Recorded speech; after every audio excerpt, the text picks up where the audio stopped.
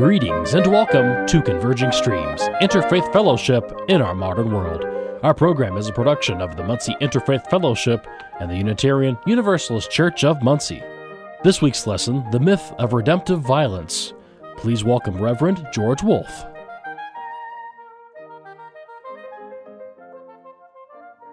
Hello, and welcome to Converging Streams.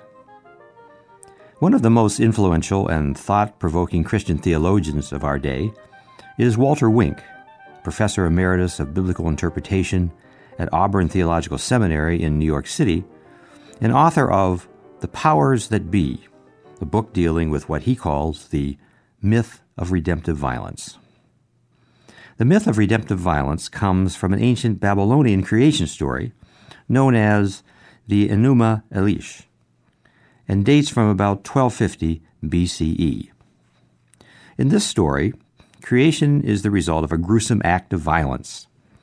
Marduk, a god who is the superhero in the myth, murders and dismembers Tiamat, the mother god and dragon of chaos. He splits open her skull, scatters her blood, and from her corpse creates the cosmos. As the French philosopher Paul Ricoeur observes in his book The Symbolism of Evil, order is established by means of disorder. Chaos, symbolized by Tiamat, is prior to order, which is represented by Marduk, the high god of Babylon. Evil precedes good. The gods themselves are violent. This Babylonian myth also has its comparable version in Hindu mythology, where the body of Purusha, the supreme cosmic spirit, is dismembered by the gods to bring forth creation. Expressed in more general terms, the myth of redemptive violence is an archetypal story where a superhero, representing good, is pitted against an evil and equally powerful villain, representing evil. The superhero, after much struggle and suffering, finally, through violence, vanquishes the villain, restoring order and reestablishing good over evil. In this general sense, one sees this archetypal plot reenacted time and time again in movies like Star Wars, for example, or cartoons like Popeye the Sailor Man. According to Walter Wink, the myth of redemptive violence, quote, enshrines the belief that violence saves, that war brings peace, that might makes right. It is one of the oldest continuously repeated stories in the world. The myth of redemptive violence is the story of victory of order over chaos by means of violence. It is the ideology of conquest, the original religion of the status quo. Again, that's from Walter Wink's book, The Powers That Be. Wink, however, also points out that the biblical creation myth found in Genesis exists in stark contrast to the Babylonian story. Again, to quote Professor Wink, the biblical myth in Genesis 1 is diametrically opposed to this. The Bible portrays a good God who creates a good creation. Chaos does not resist order. Good is prior to evil. Neither evil nor violence is part of creation, but enter later as a result of the first couple's sin and the convivence of the serpent. A basically good reality is thus corrupted by free decisions reached by creatures. In this far more complex and subtle explanation of the origin of things, violence emerges for the first time as a problem requiring solution. Again, that's from Walter Wink's The Powers That Be. In reflecting on this dramatic difference in creation stories, I began to look for other nonviolent creation myths, myths that are harmonious and transformational rather than violent. Some readers may be familiar with the ancient Lenape Native American story of the earth being raised out of the primordial waters on the back of a turtle.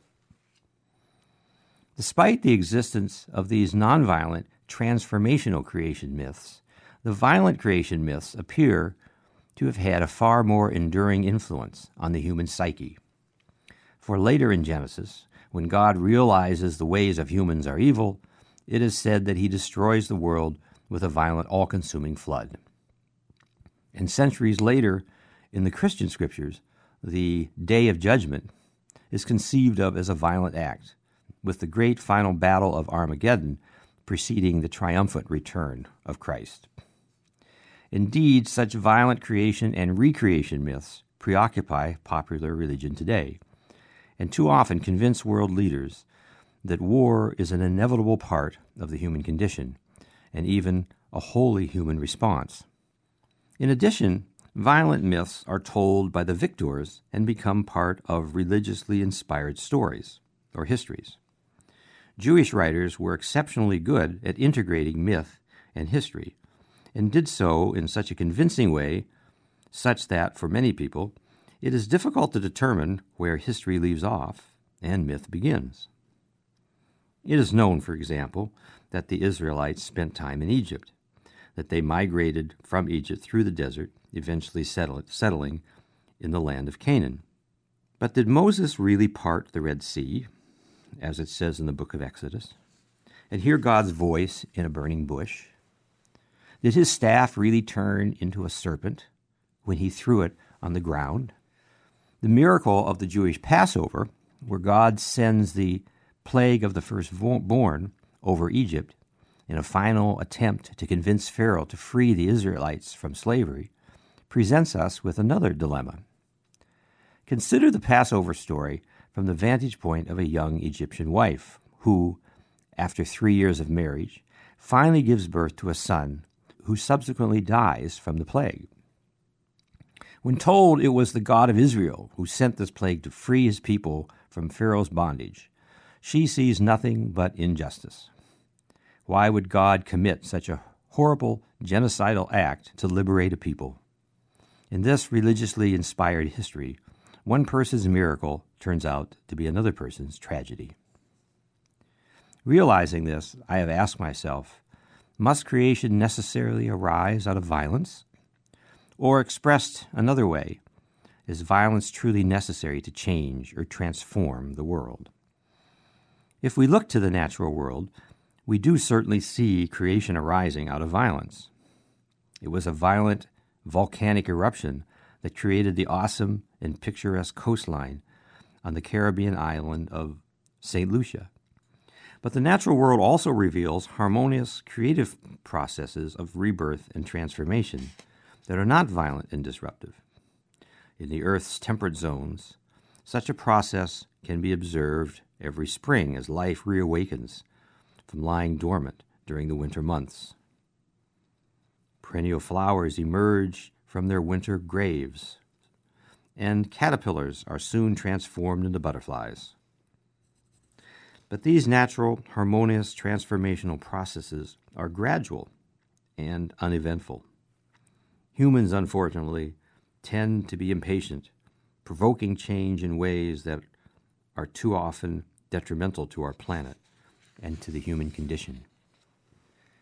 Psychologist Sigmund Freud theorized that social pressures force one to repress our aggressive instincts.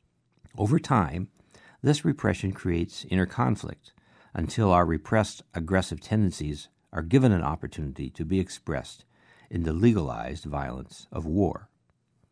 If Freud is correct, there will always be a need for police and government military organizations to provide retaliatory capabilities as a deterrent to the expression of innate aggressive behavior. A counter-argument to Freud's belief is that deterrence to aggression can be provided through positive means. That is, rather than deterring violence by negative consequences, such as through fines or imprisonment, the deterrence can be a cooperative symbiotic relationship, the benefits of which would be lost if the rules that sustain the cooperative relationship are violated. The more a society makes use of positive methods of deterrence, the less reliance there would have to be on police, jails, and military institutions. Sigmund Freud also proposed that injury and rage have its psychological roots in narcissism. As he so defined, narcissistic injury occurs when you take as a personal attack an injury to a member of the group to which you belong.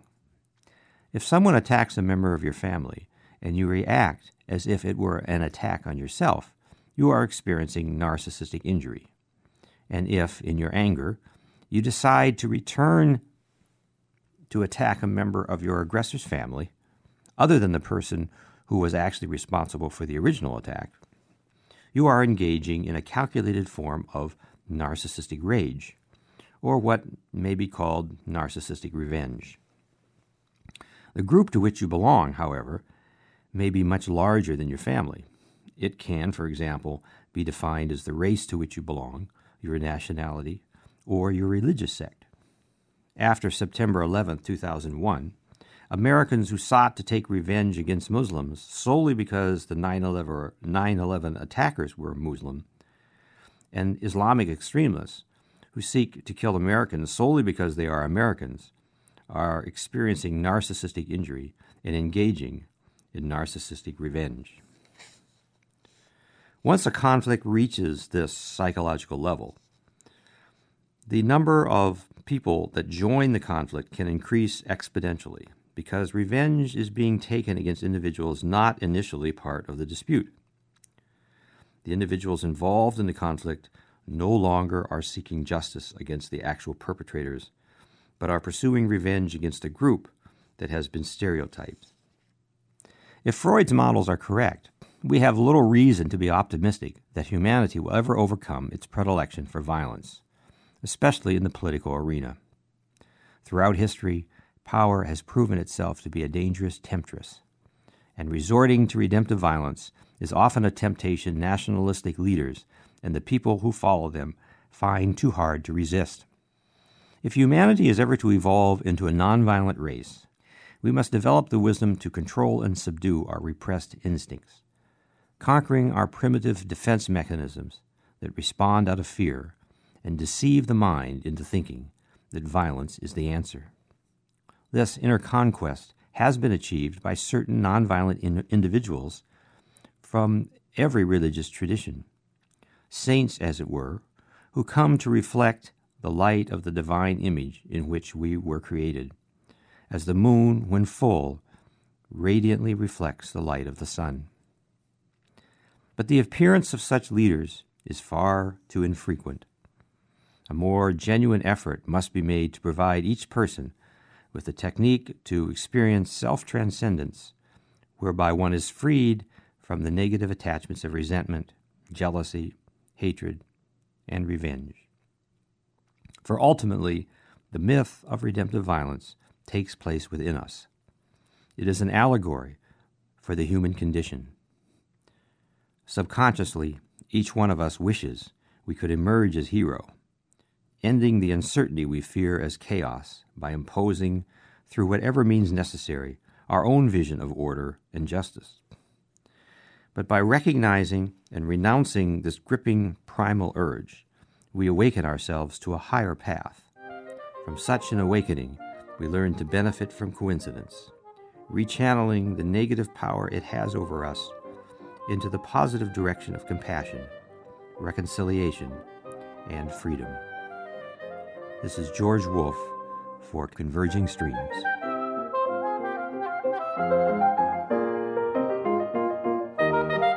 Thank you for listening to Converging Streams, Interfaith Fellowship in Our Modern World.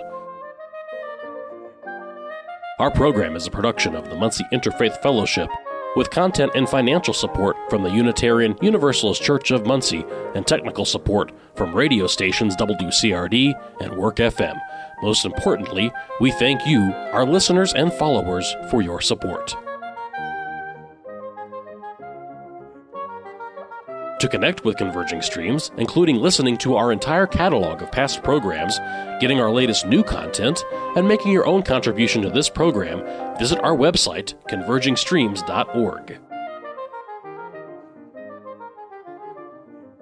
Converging Streams is produced by Tony Piazza, George Wolfe, and Thomas Perchlik. Thank you for listening and have a pleasant week.